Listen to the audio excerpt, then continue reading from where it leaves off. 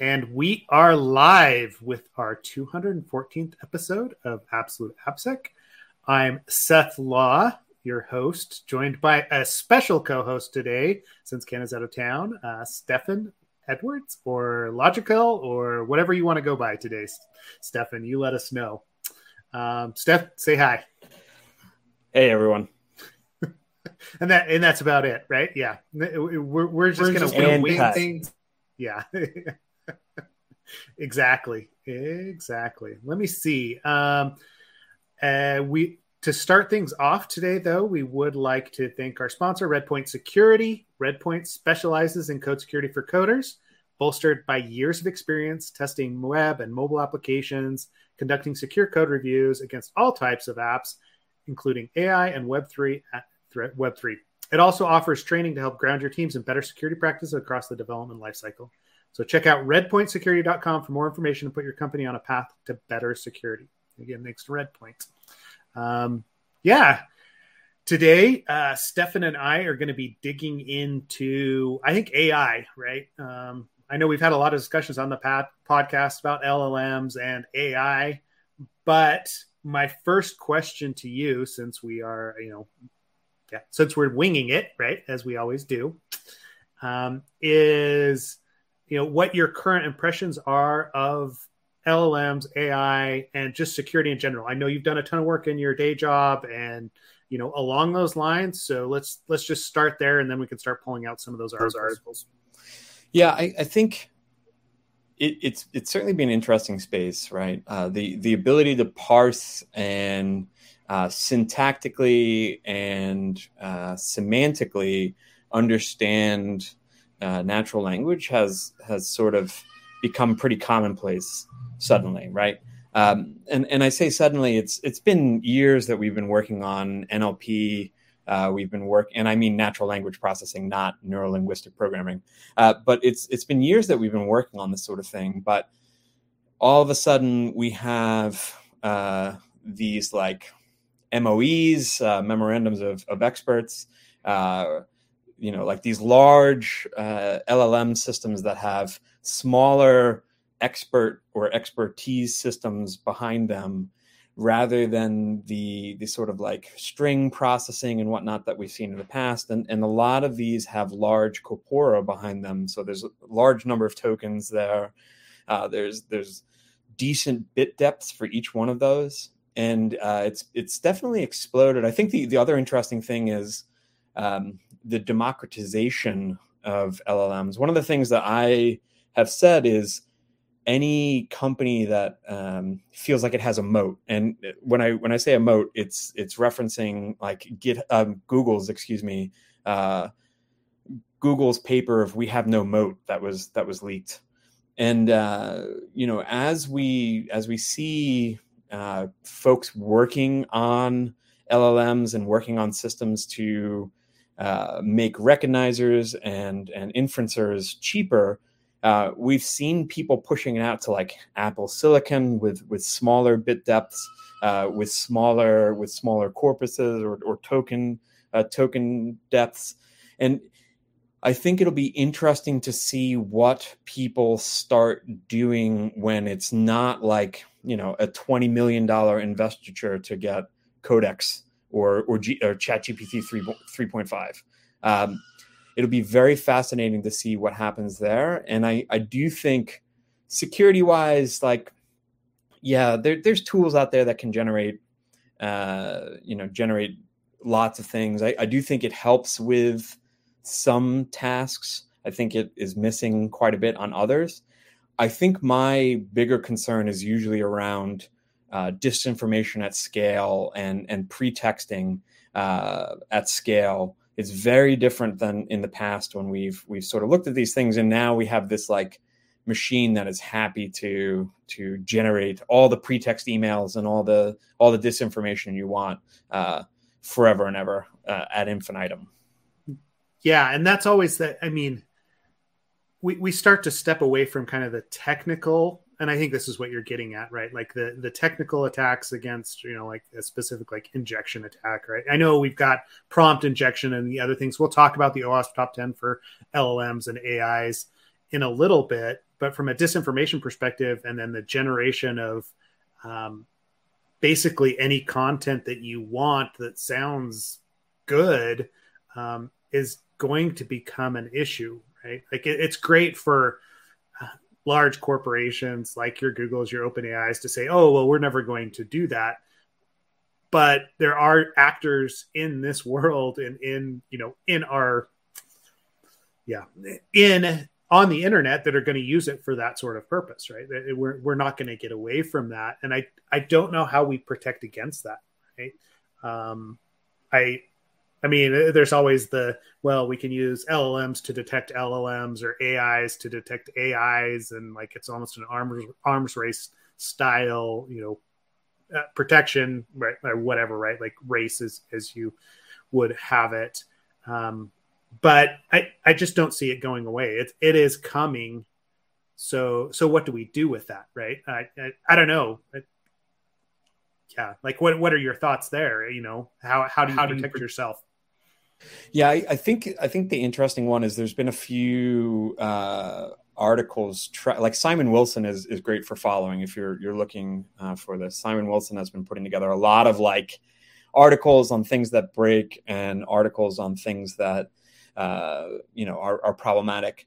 But what's fascinating is we're already seeing like SEO content farms leveraging ChatGPT to generate huge voluminous amounts of content, and it's better for them in the sense of they can generate higher quality content, they can generate higher fidelity content, but a lot of that content is just as problematic as if a single person were asking ChatGPT to tell me a medicinal remedy. From what I recall, and I have to find the article, but one of those SEO sites, they were using ChatGPT for like medicinal remedies. So they basically were like giving it prompts about different common ailments that they could spam on, and ChatGPT was coming up with these very very well written articles, but several of them were like actually dangerous. So if you actually followed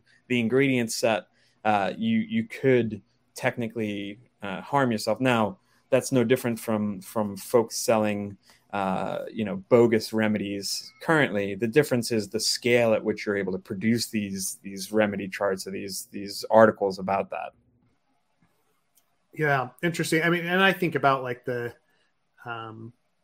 lawyer that used ChatGPT to generate an argument, right? And it just made up evidence. Like it's similar, right? Like it's just going out and it's pulling things that doesn't have something that matches exactly what's being asked for. It's going to create evidence in order to accomplish its mission, right? That's what we've trained AIs to do. So it's not necessarily a fault of the AI specifically, but it's all the users of the AI, of those LLMs, what they're asking, the prompts that they're giving, the data that you're asking for, and then the scale, like you said, where it actually goes from there. I mean, I just don't have a good answer to it right now, outside of, just kind of the common sense. You got to be careful and ask an expert that's actually an expert, not just an expert AI.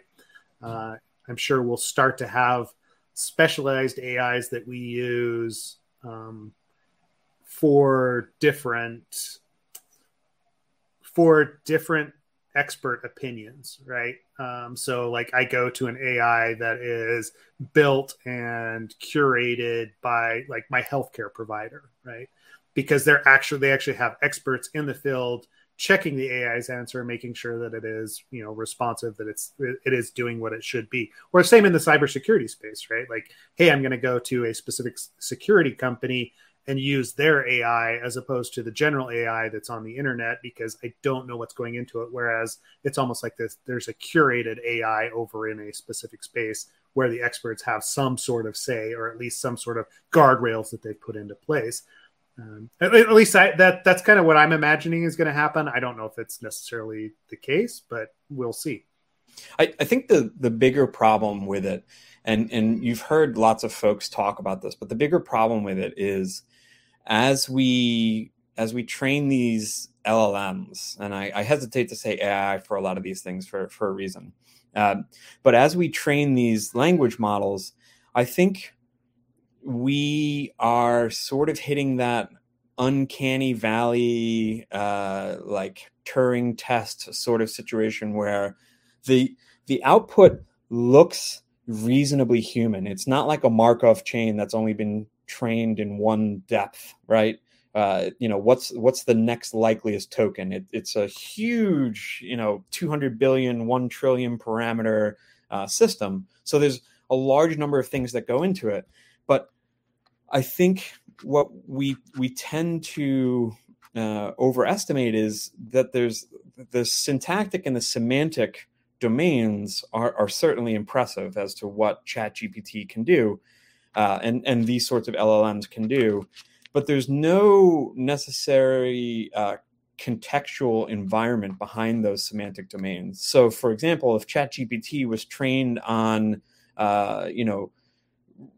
medicinal remedies that involved harmful practices, it has no conception of the fact that these are harmful, and if you use those, they could be injurious to yourself. Versus, maybe a system that had some sort of environmental context around the semantics there would know, hey, wait, I'm looking for, a medicinal remedy. Medicinal remedies have to come from peer-reviewed scientific systems, etc. And like you were saying, you could get there by training only on peer-reviewed scientific systems, but it would come at the expense of the generality or the applicability of the system itself there. So it's a trade-off right now, but we're very often giving these things way too much credit. It's effectively ELIZA. If you're familiar with the old AI, term rewriting system, it's effectively ELIZA with a lot more training data behind it. It's a calculator for text, basically. Yeah. And it's I don't know. It's going to be interesting to watch. So, and maybe where we will start then from an article perspective today is specifically around AI and cybersecurity, right? There was an article just this last week from someone well, right? Used to work over at, still runs Trail of Bits, right? Dan Guido. But let me drop that article in here. And this was brought to our attention, I think, in the Slack channel. So if you haven't joined Slack, please join our Slack channel. There's a lot of good data being thrown there, and oftentimes we actually pull our articles from the Slack channel when we discuss them. So Dan goes into AI and how it will affect cybersecurity, right? From an offensive perspective, where it's going to be able to identify things, find bug bounties. He's anticipating that people will use them in those different spaces. But I was going to ask, Stefan, did you have an opportunity to read through this article? Like, what were your thoughts or responses to it? No, I think Dan has it right. Like we're in an AI hype cycle right now, and I think a lot of people are, you're seeing a ton of startups that are claiming they're going to do LLMs for some weird area, or they're going to apply AI to something. And we're also seeing a lot of traditional companies that have existed for some time try to pivot into AI. I don't think we'll reach the full height of the cycle until we have the Long Island AI company, similar to how we had the Long Island blockchain company. But I really do think that we're in a cycle right now, and Dan touches on that, right? Like there's a thought that AI is either magical, or there's the contrarian view that it's completely useless. It's a difficult time right now. I do think the corpora that's going into AI and the processing that's going into AI is extremely useful, and things like Tabby and various other run on your local machine, use Apple Silicon, or use your local GPU are going to be very interesting to watch as the future unfolds. But Dan nails it where, at least from my perspective, the real risk that we're concerned about here is the ability to generate effectively garbage at scale. We're going to see great pretexting. We're going to see maybe checklists of things come out, right? Like if you're an attacker and you're trying to figure out something, you could search around on Google, or you could try seeing if ChatGPT has a checklist for something that you're interested in. Give me the checklist. Give me some pretexts. Use it almost like rubber duck debugging to walk through and understand your process as you're trying to attack something there. That's where I think we'll see the acceleration, not in the sort of like, wow, scary, everything's the Matrix sort of way now. Yeah. Yeah. And that's been kind of my feeling. And it's good to hear you and actually Dan speak to that, right? As far as how AI is going to affect different industries in general, but cybersecurity specifically, I think a lot of us get excited with the possibility of the mundane tasks that we do on a daily basis. Like I think about from, AppSec perspective, code review specifically, right? Ken and I talk a lot about that, right? We're having a lot of discussions about, can we build an AI system that will identify these things for us so that I don't have to go dig through the code for 4 hours? If it can pull it out in, we've used AI and automated tasks for a lot of this, and there's tools out there like SEMGraph, like the static analysis tools that are doing some of that, and it could be considered an AI, but we marry that with an LLM or something that has a large source of data to actually identify those patterns before we get to a specific task, and then protecting that there. It's a game changer for us in actually being able to secure things or identify flaws, but it's going to be on the flip side as well for offensive techniques, right? An attacker going against a site can go to an AI and ask, all right, what is the site? What are the weaknesses that we typically see? Can we actually identify those weaknesses? Or if it's just like specific versions, whatever it is, it gives an attacker a quicker path to get to the data to actually break that application. But on the flip side, it also gives the defender the same thing as long as they're utilizing AI as well. It was a few years ago that DEF CON had the cyber challenge or whatever they called it, right? Where they had AIs attacking systems or attacking each other to see if they could exploit using AI technology. And it actually, it did pretty well. At that time, it wasn't as mature, but we're definitely going to see an increase in that space. There's no doubt about it, given the focus we're seeing. I think the other issue that we see for a lot of these things is AI has interesting failure modes that folks are not necessarily always aware of. So one of the things that has been brought up is like DARPA may have been testing AI systems with dogfight simulations and whatnot.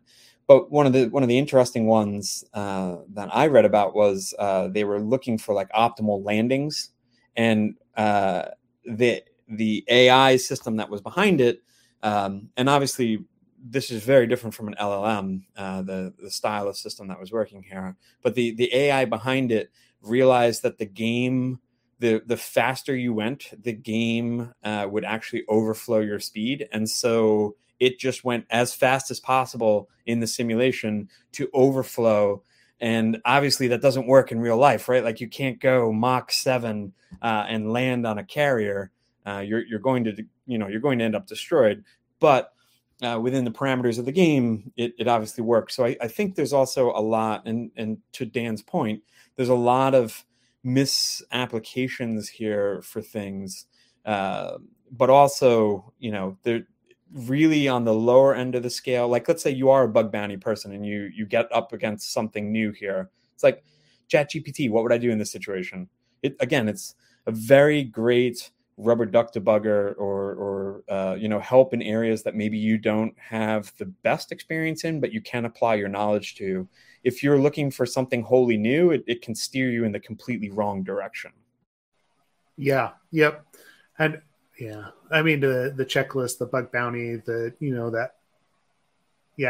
network pen testing, whatever it is, as you discover things, if you're already an expert in that area, it'll be applied pretty easily.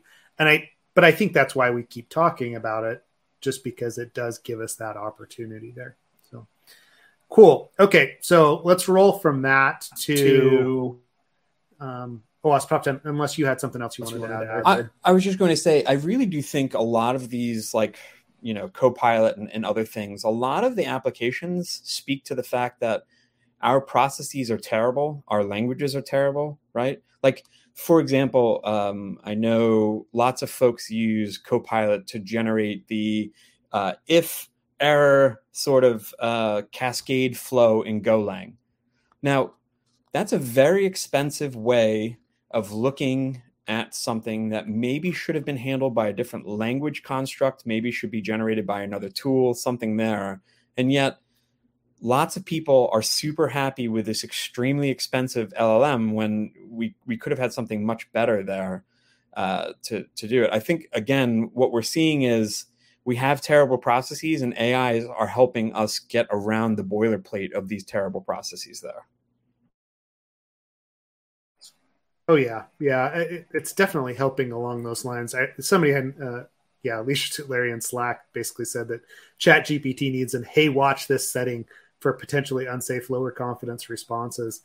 But the way that the ChatGPT, those LLMs are built, I don't think they have they don't have a low confidence setting, right? Like there's no flag for any of that to be able to tell people, hey, I'm just making this up, right? The way that it speaks as an expert, and the language is structured as such. We've trained it that this is the way that, an expert speaks. This is what you should speak as. And so it's going to represent whatever it provides to you as, the end all solution. Hallucinations are bad in chat systems like this. In fact, there's a comment on Lobsters once where a person was actually saying that the amount of effort that goes into ChatGPT to stop it from solving your side of the conversation, right? Because it wants to complete text, and that's what it does. So it's going to try to guess what you're going to answer based on what it's saying and try to solve it. And so, there's a lot of effort put into making sure it doesn't overspeak. And yes, we only get this like fully confident YOLO friend who like totally hypes you up on everything. Like, definitely you should absolutely freebase caffeine. That's fine. And, like maybe you want some more context around it, or maybe you don't want your law cases to be pulled out of thin air and made up based on what law cases should look like. Yeah, Ken brought that up too. Like I told her in the Slack, there's a hold my beer mode, right? Like that's basically what we get with the hallucinations is, like some mansplaining or AI splaining, I guess. I don't know. We'll coin some new phrase here. Yeah, the confidence level of ChatGPT is interesting. I think the other issue is similar to people. We're not used to really questioning, like actually wrestling with the things that are given back to us from others, right? And we're certainly not used to necessarily questioning the validity of search results, right? Like if you search Wikipedia, no one's going to think like this was made from whole cloth, right? It was completely made up. Now there's a lot of disinformation in search. There's a lot of disinformation on Wikipedia, etc. But we're so used to trusting these results. And now it's like, we're back to the old days of like Cool. Anyone remember Cool, the search engine that would just like completely randomly throw smut and other terrible things into your search results? Like we're back at that level. Like how many Cools is ChatGPT right now? Yeah. Man, I haven't thought about Cool in a long time. This is, yeah. But you're absolutely right. Like the way that those responses come in, I mean, you can say, prompt it to pose as an expert, but I also feel like I don't know, the way that we interact with it, like we give it all the power in those conversations as far as like the trust level, like you're saying, right? And if we see anything in the security space, we know that the second the user trusts any system or any link or whatever it is too much, that's where exploitation happens. So whether that is unintended, like a hallucination, or some sort of weird prompt injection, or intended like the prompt injections and other ways to get an AI to give out more information, or an LLM to give out more information, do things that it shouldn't. Which leads. No, I was just going to say, to Larry's point as well, like you absolutely can work on your prompts and tell it to there's different stop modes to asking the AI to, how it justifies things or how it responds and whatnot, the level of depth that it goes to. But it's really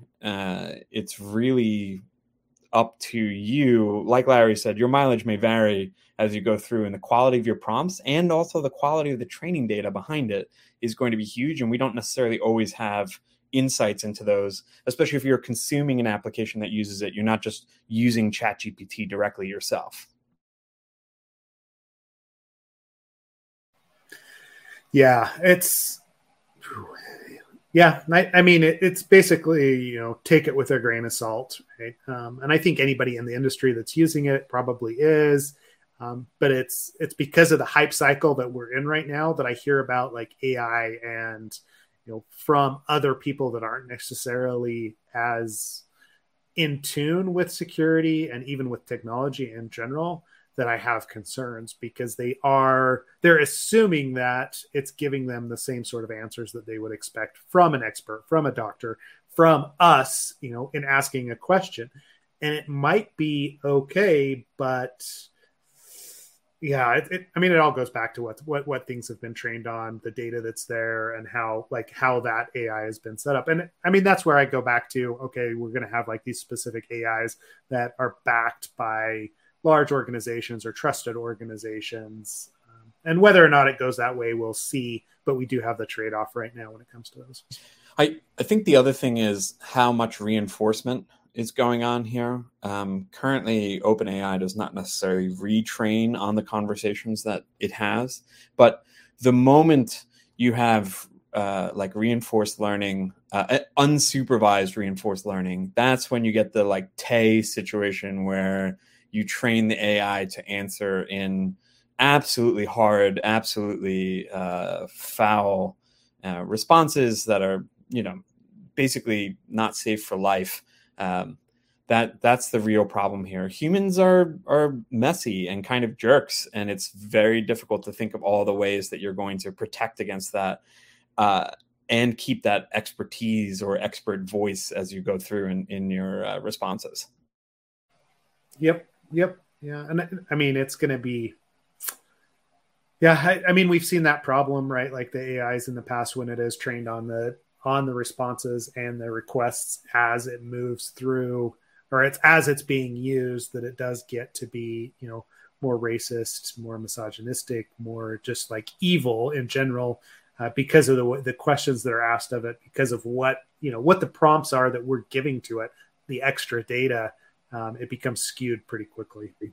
The interesting thought there, though, is China actually has a version of Tay that is still running and still is reinforced based on input, but they obviously have very restricted, very, very restricted conversations that you can actually have online. But obviously not advocating for that level of restriction, but there is something to be said for the fact that in certain environments, even reinforced learning can work quite well.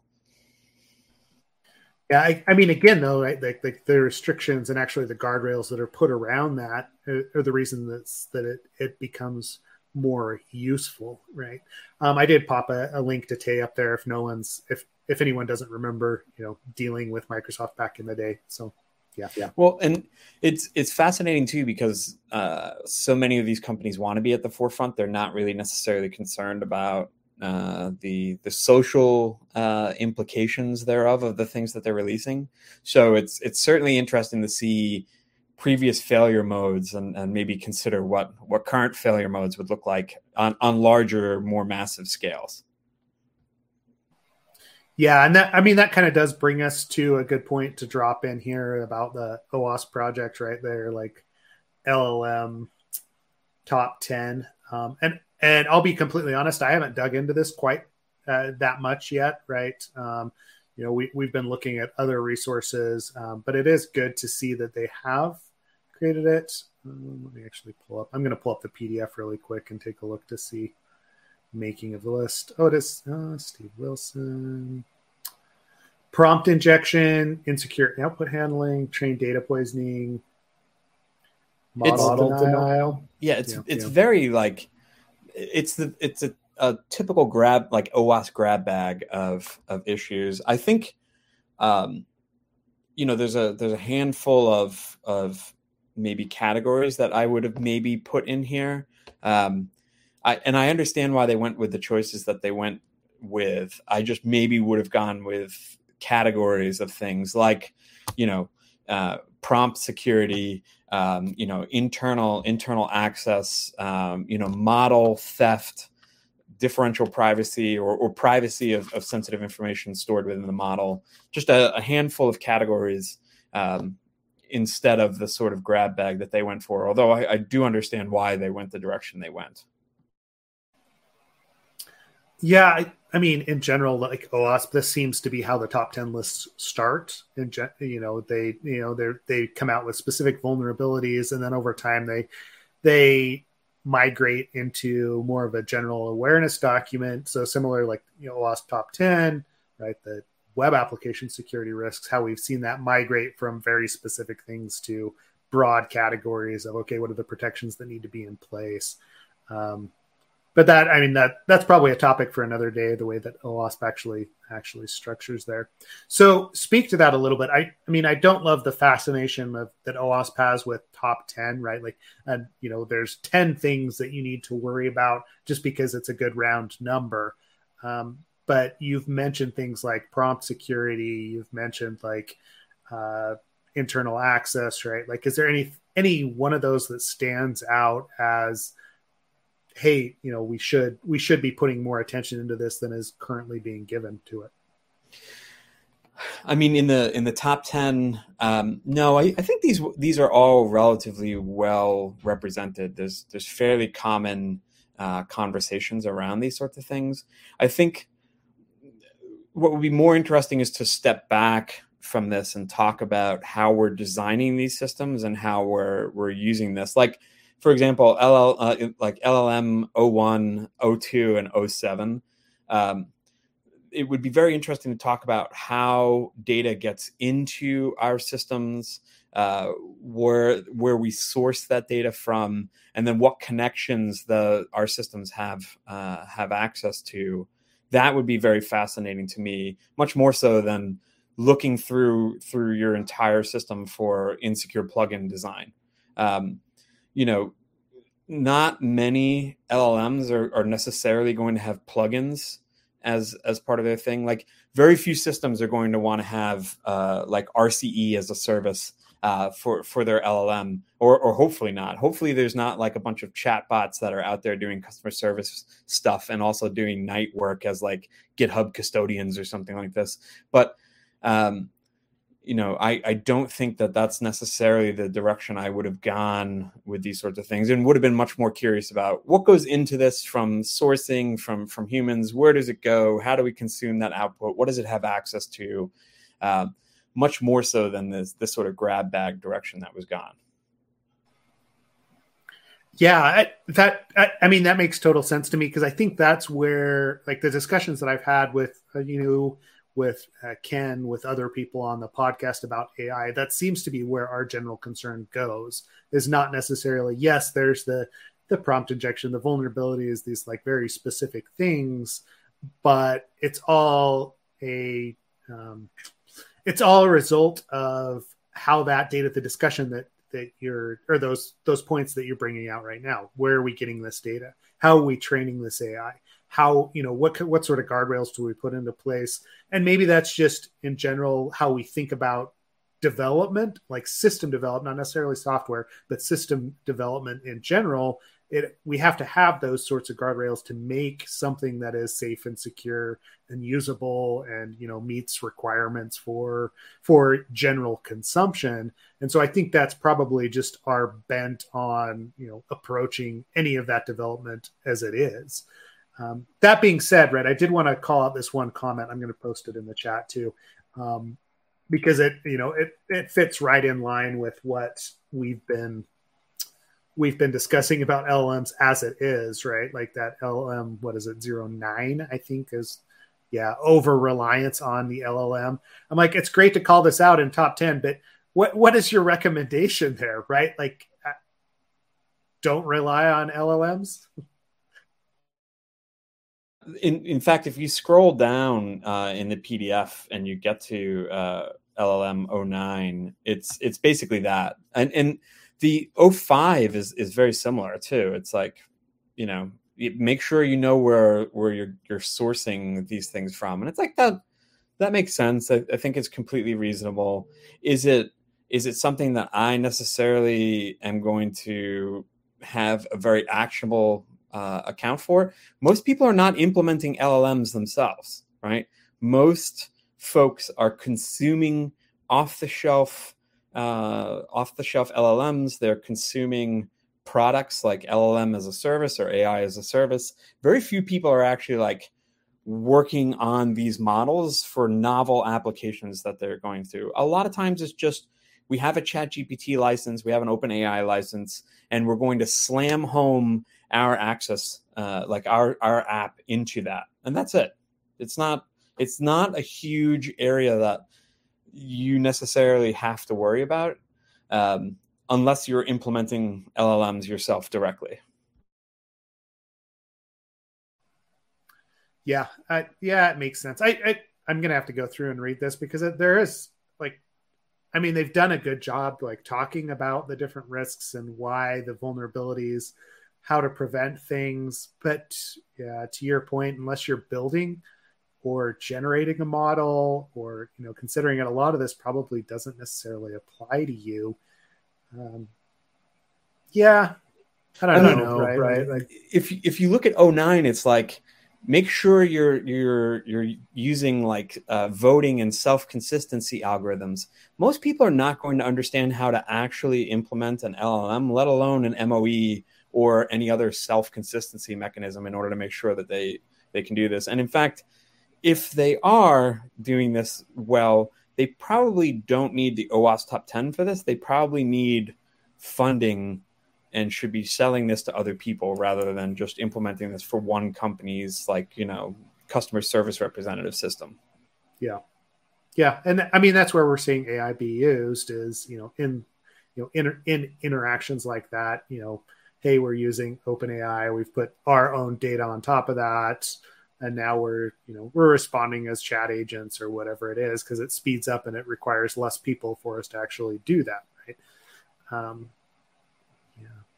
Cool. Yeah, Okay. I posted Tabby in the chat. I know I mentioned it earlier, but we're going to see the rise of this. There's llama.cpp, there's there's GPT for all. There's a lot of these sorts of systems that are, again, going to democratize the access to a lot of these things. They're very often tuned for Apple Silicon, or they're tuned for local running rather than the enterprise grade GPUs and those sorts of things. So we're going to see a lot more of this coming up. So it's certainly possible that people need to work on self-consistency and whatnot. But saying use self-consistency in here, most people are not going to understand how to implement even the basics of LLMs or the basics of these sorts of processing systems, let alone the security here on the side. This is, again, very, very aimed towards the Googles, the OpenAIs, those sorts of folks who are actually implementing these things and selling it as a service, much more so than you or I would have on a regular LLM application. Yep. Yeah, it's going to be, I don't know. I keep saying it's going to be interesting to watch, but it's definitely interesting right now. Ken also brings up a good point in chat that if we were paying with our data before with social media, it seems like we're really paying with data now, right? The way that everything's getting crawled. And, now we have to set up our web servers to tell chat bots to go away, but that's not necessarily going to turn away those that are doing it maliciously or just don't care, right? It's Yeah, I mean, data has always been the gold mine, right, of all of the different companies that are out there. We just haven't necessarily noticed it as much, but we will continue to be. I am interested to use things like Tabby, though, in a security context, right? Like that's one of those that I think could be really useful in speeding up, again, expert systems, right? Identifying patterns, like what we're currently trying to do. I think the analogy I've seen very often is to pre-World War II steel, right? If you're familiar with background radiation and whatnot, steel can, like, we can currently make steel in a low radiation environment, so that there are certain applications that require low radiation steel. However, it's much cheaper to trawl the oceans for sunken ships that were made of steel pre-World War II, pre dropping of hydrogen bombs, and reprocess that steel for use in applications there, because we don't want to put up the work to do the low radiation foundries. And I think we'll start to see the same sort of thing here. Like, what is Wikipedia going to look like in 10 years when people can answer Wikipedia questions and sort of dilute the quality of what actually was there? Because Wikipedia already has problems. And if you think it's problematic now, wait until there's 10 people who have no idea what they're talking about trying to get really great editing scores on Wikipedia by using ChatGPT. Yeah, I mean, we're going to see the same thing with Stack. I mean, we've already seen Stack Overflow take a hit on the number of responses from expert developers because, right, they're turning to ChatGPT, they're turning to other sources for that same information rather than, posting and asking those questions on Stack Overflow to generate the responses. But that's being used by the LLMs, by the AIs to source it. So where, like, it's a vicious cycle, right? Like that's going to happen in a lot of different spaces, not just Wikipedia, but across the internet. And search engine usage is going to become crazy weird, right? Just to know what's and response. And I think, again, I still go back to, especially in the code space or computer space, I go back to the fact that I suspect what we're actually looking for is a specification of what we want done. Most people don't want to code how to open a file in Java and then iterate over the file and load up a CSV row from there and remember the Excel dialect difference from the whatever dialect difference. And so we sort of use ChatGPT as a shortcut, or Codex and Copilot as a shortcut, or Tabby, or whatever system there. And really what we want to do is be able to say, open a file, process it as Excel CVE, and then run the results through this function that I'm tinkering with over here. And I feel like we need better systems to specify data rather than systems that try to wedge themselves into whatever terrible processes we have here. But what I'm suggesting is not sexy, and no one is interested in solving problems, but people are definitely looking for new problems to create and then solve them using AI. I'm not cynical at all, by the way. Obviously not, right? Like, I mean, we need to go back to what we'll do, AI nihilism now, right? Like it's all the worst, and it's not going to be great in the end. Yeah, and also for future robots that will come back in time and extinguish my bloodline, I'm not nihilistic about you. I'm just nihilistic about about the current crop of chat or text calculators. Oh, good. Now that you've secured your future bloodline, right? Like, maybe this is a good segue. We could talk about. There's been, like, in the news, right? Like, we've talked a lot about AI today, but in the news recently, there's been a few things that have popped up that have been interesting that we could discuss. The first thing, and I know we didn't talk about this pre-show, Stefan, but the first thing is ZAPs move from OWASP to the Software Security Project. And I know he's been threatening that for a while. I know that, ZAP in general hasn't necessarily been happy with the OWASP handling of different things, but I wanted to know what your thoughts were there. Simon and I have bumped heads in the past over ZAP things, but I think in terms of how OWASP funds and promotes products or projects, I do think it has been a problem for a very long time. I was involved with the OWASP Top 10 2013, and then I've watched Brian Glass, InfoSec Dad, work through the OWASP Top 10 every year since. And the amount of data that Brian combs over and goes through is enormous. And it's a real testament to his dedication in trying to do the right thing. But I've never gotten the sense that OWASP is willing to set forward a policy on things, on how things work and how you run meetings and how you run volunteer efforts and how you fund volunteer efforts. And I think I think it has been changing under Andrew Vanderstock. Andrew's been trying to make things better, but it's hard to move an organization the age of OWASP, and it hasn't really funded things successfully or put the amount of effort behind them. It's pretty sad to see OWASP still reference like ISAPI in the year of our Lord 2023. It's an older project. It's not something that's necessarily been kept up to date, and yet there's still a ton of references to it because there's no one necessarily who's able to go out there and fix these sorts of things. But the new LLM hotness or the new whatever project will get a bunch of people who will put in time right now and then leave in 6 to 12 months when something else new comes up. So I don't blame Simon and Mark for moving away. No, that was, you're speaking to me and kind of my feelings there, right? Like, I think we've all had our interactions with OWASP as a large organization that's trying to do it's almost like too many things, right? Like, okay, they're running all the local chapters, but there's also the national organization that has all of their conferences, that then also has all of their volunteer community projects, some of which are flagship, like ZAP was, but the OWASP Top 10. But all of a sudden, we're starting to like try to jump on whatever the hotness is, like the LLMs, and advertise to bring in more money to bring people into the conferences, to get them into the chapters.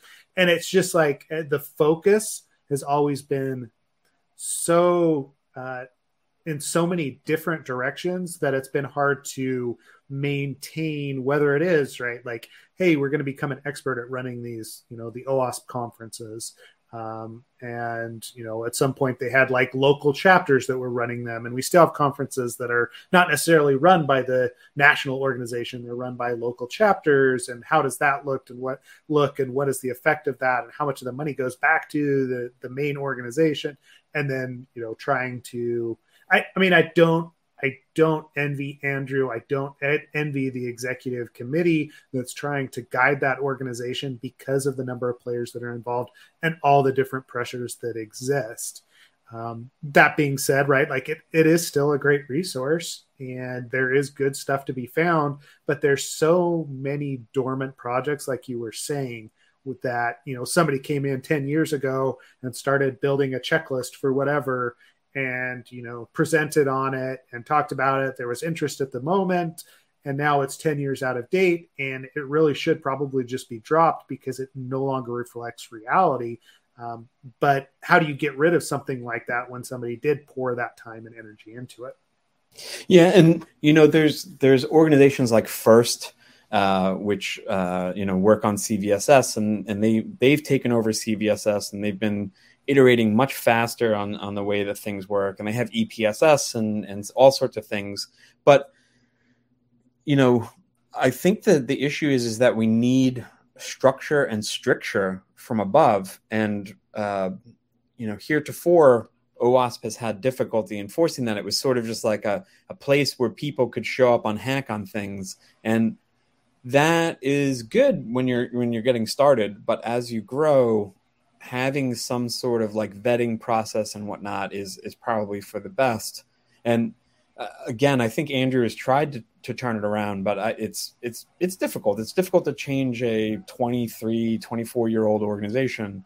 And, it's definitely grown over the years. I think when Aspect Security exited OWASP, it sort of was given to the community, but it didn't have the sort of benevolent dictators for life, and it didn't have the sort of like very strong executive committee. And I think Andrew, who ironically worked for Aspect, I think Andrew's trying to get back some of that, but it's not an easy lift at all. And OpenSSF and SSP in general, it's a very different org. It is it's funded, right? First of all, right away, it is funded. If you work on a project there, it's generally because you work at a FANG or you work at some other large corporation that's part of SSF.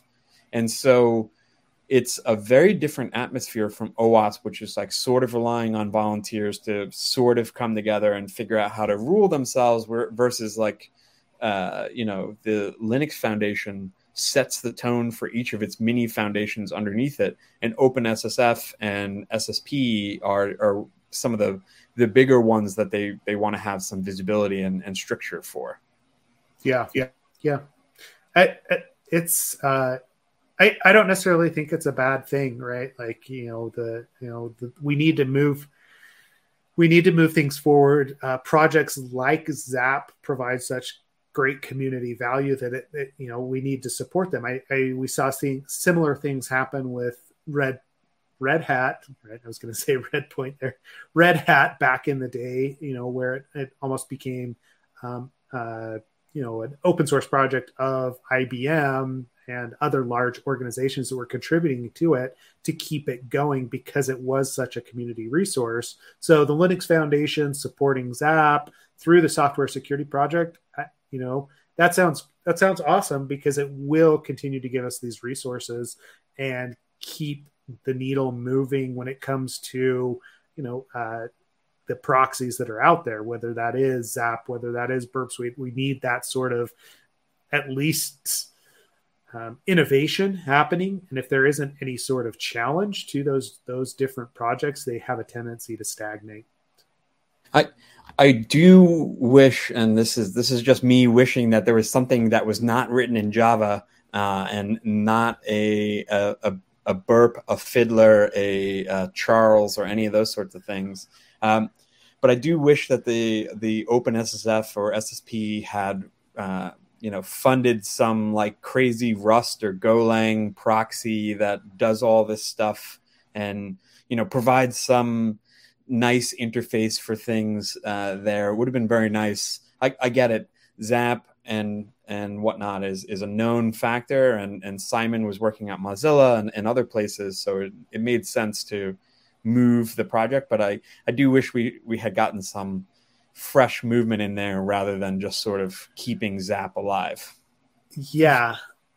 Well, there is. I mean, I have been seeing. Oh crap! Now I can't remember, but I know we talked about it probably a month or two ago. There's some new ones that have popped up.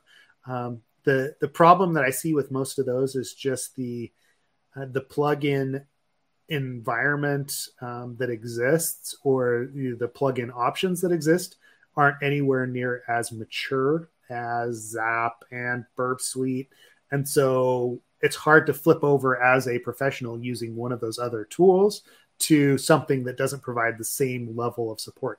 Yes, the basic intercepting proxy works. It looks a little cleaner. It's a good option. But what I find myself doing is using something like Proxyman or whatever it is on Mac OS, and then I'm pushing all the traffic through the Burp so I can use a specific tool, which kind of defeats the purpose. I'm like, okay, well, I'm just going to point at Burp at that level.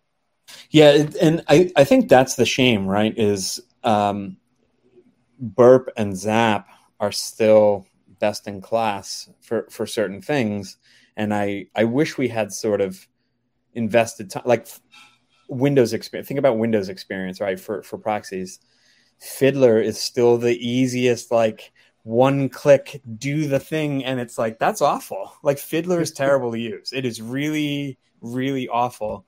And yet somehow we've ended up here where this many years later, I'm using different tools and different things, except for proxies. I still have the same burp, zap, and Fiddler style options across the board. It's wild to me.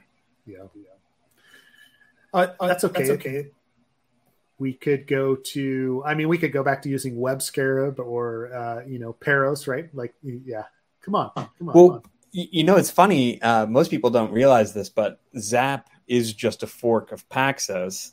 And if you look under the covers, there's still a few things that are like com.paxos as packages there. And it's like, there's a lot. When I worked at a large bank, the point of contact there, he only used Paxos, and it was the first time. This was over 10 years ago now.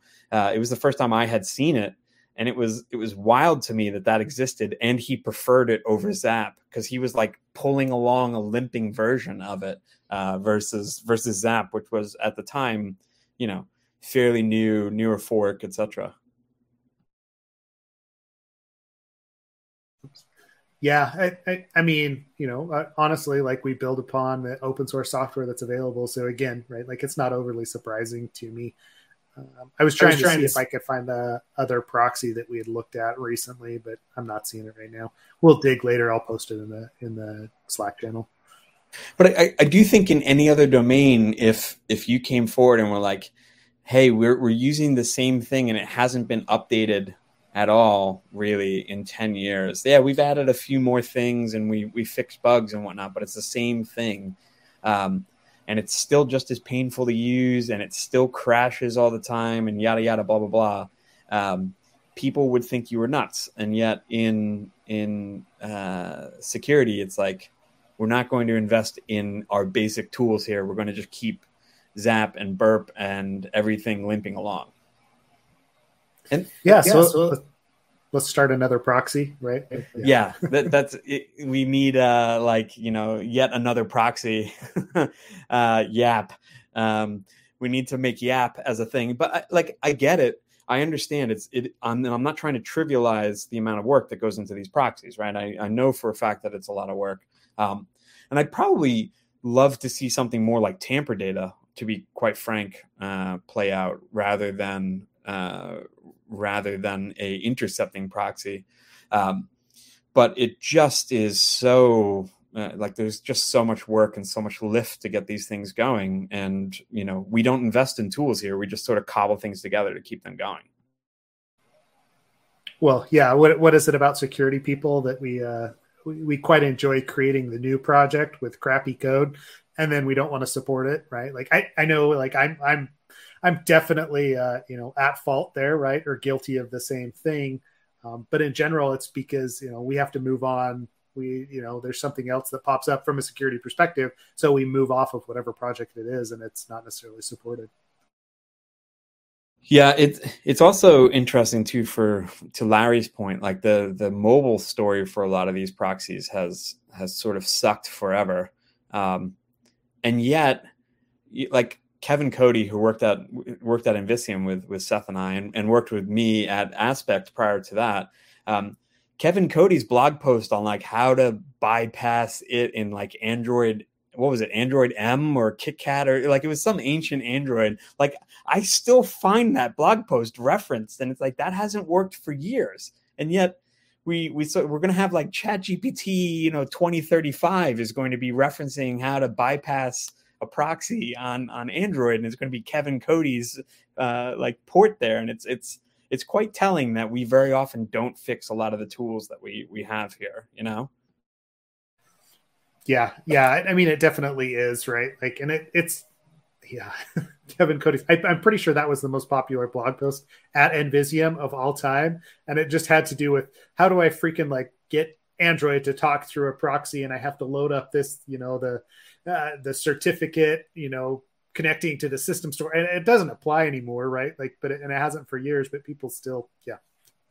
But I do think also, again, on the tooling front, it's like we do so much work to break the chain of trust for things here. And it's like, that's not an actual attack that most people are going to run into. Like most mobile devices do some form of certificate validity checking for you before they'll actually even connect.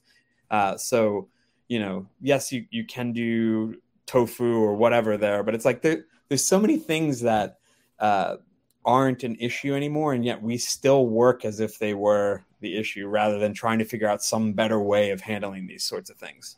Yep. I mean, I think we get there on certain projects, and Burp definitely having a commercial version, but I would like to see movement off of things like Java, right? For a lot of this, It kills me for years. Burp would crash if your project size got over a certain limit. And I remember I was on one engagement where it was like every 4 hours I needed to save my project and start over, like restart the entire, because we were just generating that much traffic.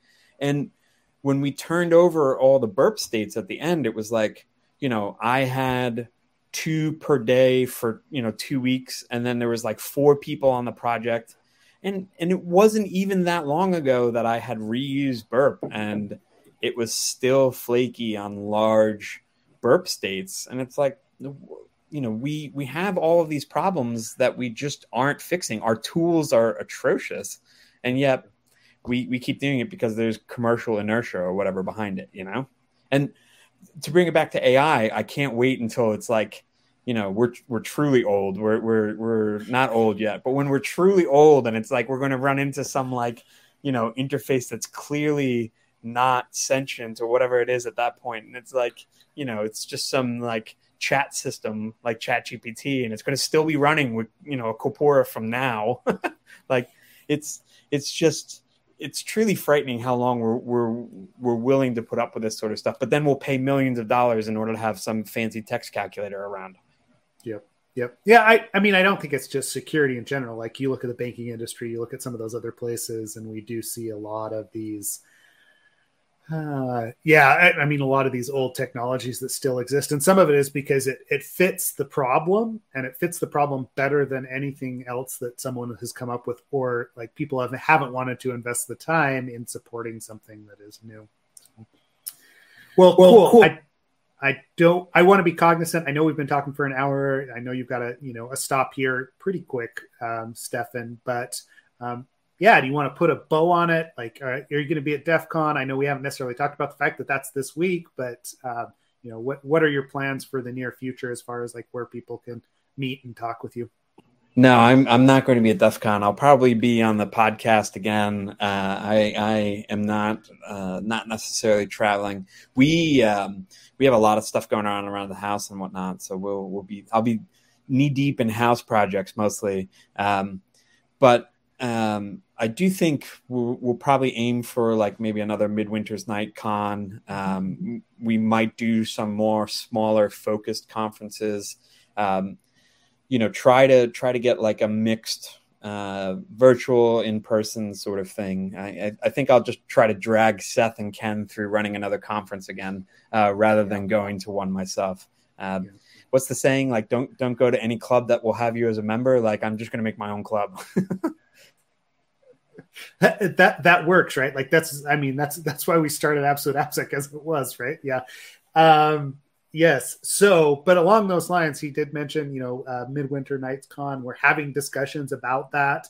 Watch our space, join Slack, watch our Twitter. I don't even know, X handle, whatever you want to call it nowadays. Twitter, quote unquote. Watch this space. We will post about that. If you're going to be at DEF CON, please come to our happy hour Thursday night, 5 to 7 local time. Let us know if you need an invite. Ping me on one of the social medias or on Slack, and I'll send you over a link so we know who's actually coming. But otherwise, Stefan, thanks for the discussion today. It's been interesting as always. And Ken is actually posting on, YouTube chat right now. So you can mock him there. And yeah, I guess we'll see everybody in Vegas or, next time that we're on. Thanks, Stefan. Yeah, thanks for having me. Always a pleasure. All right, ciao. I'm going to shut things down.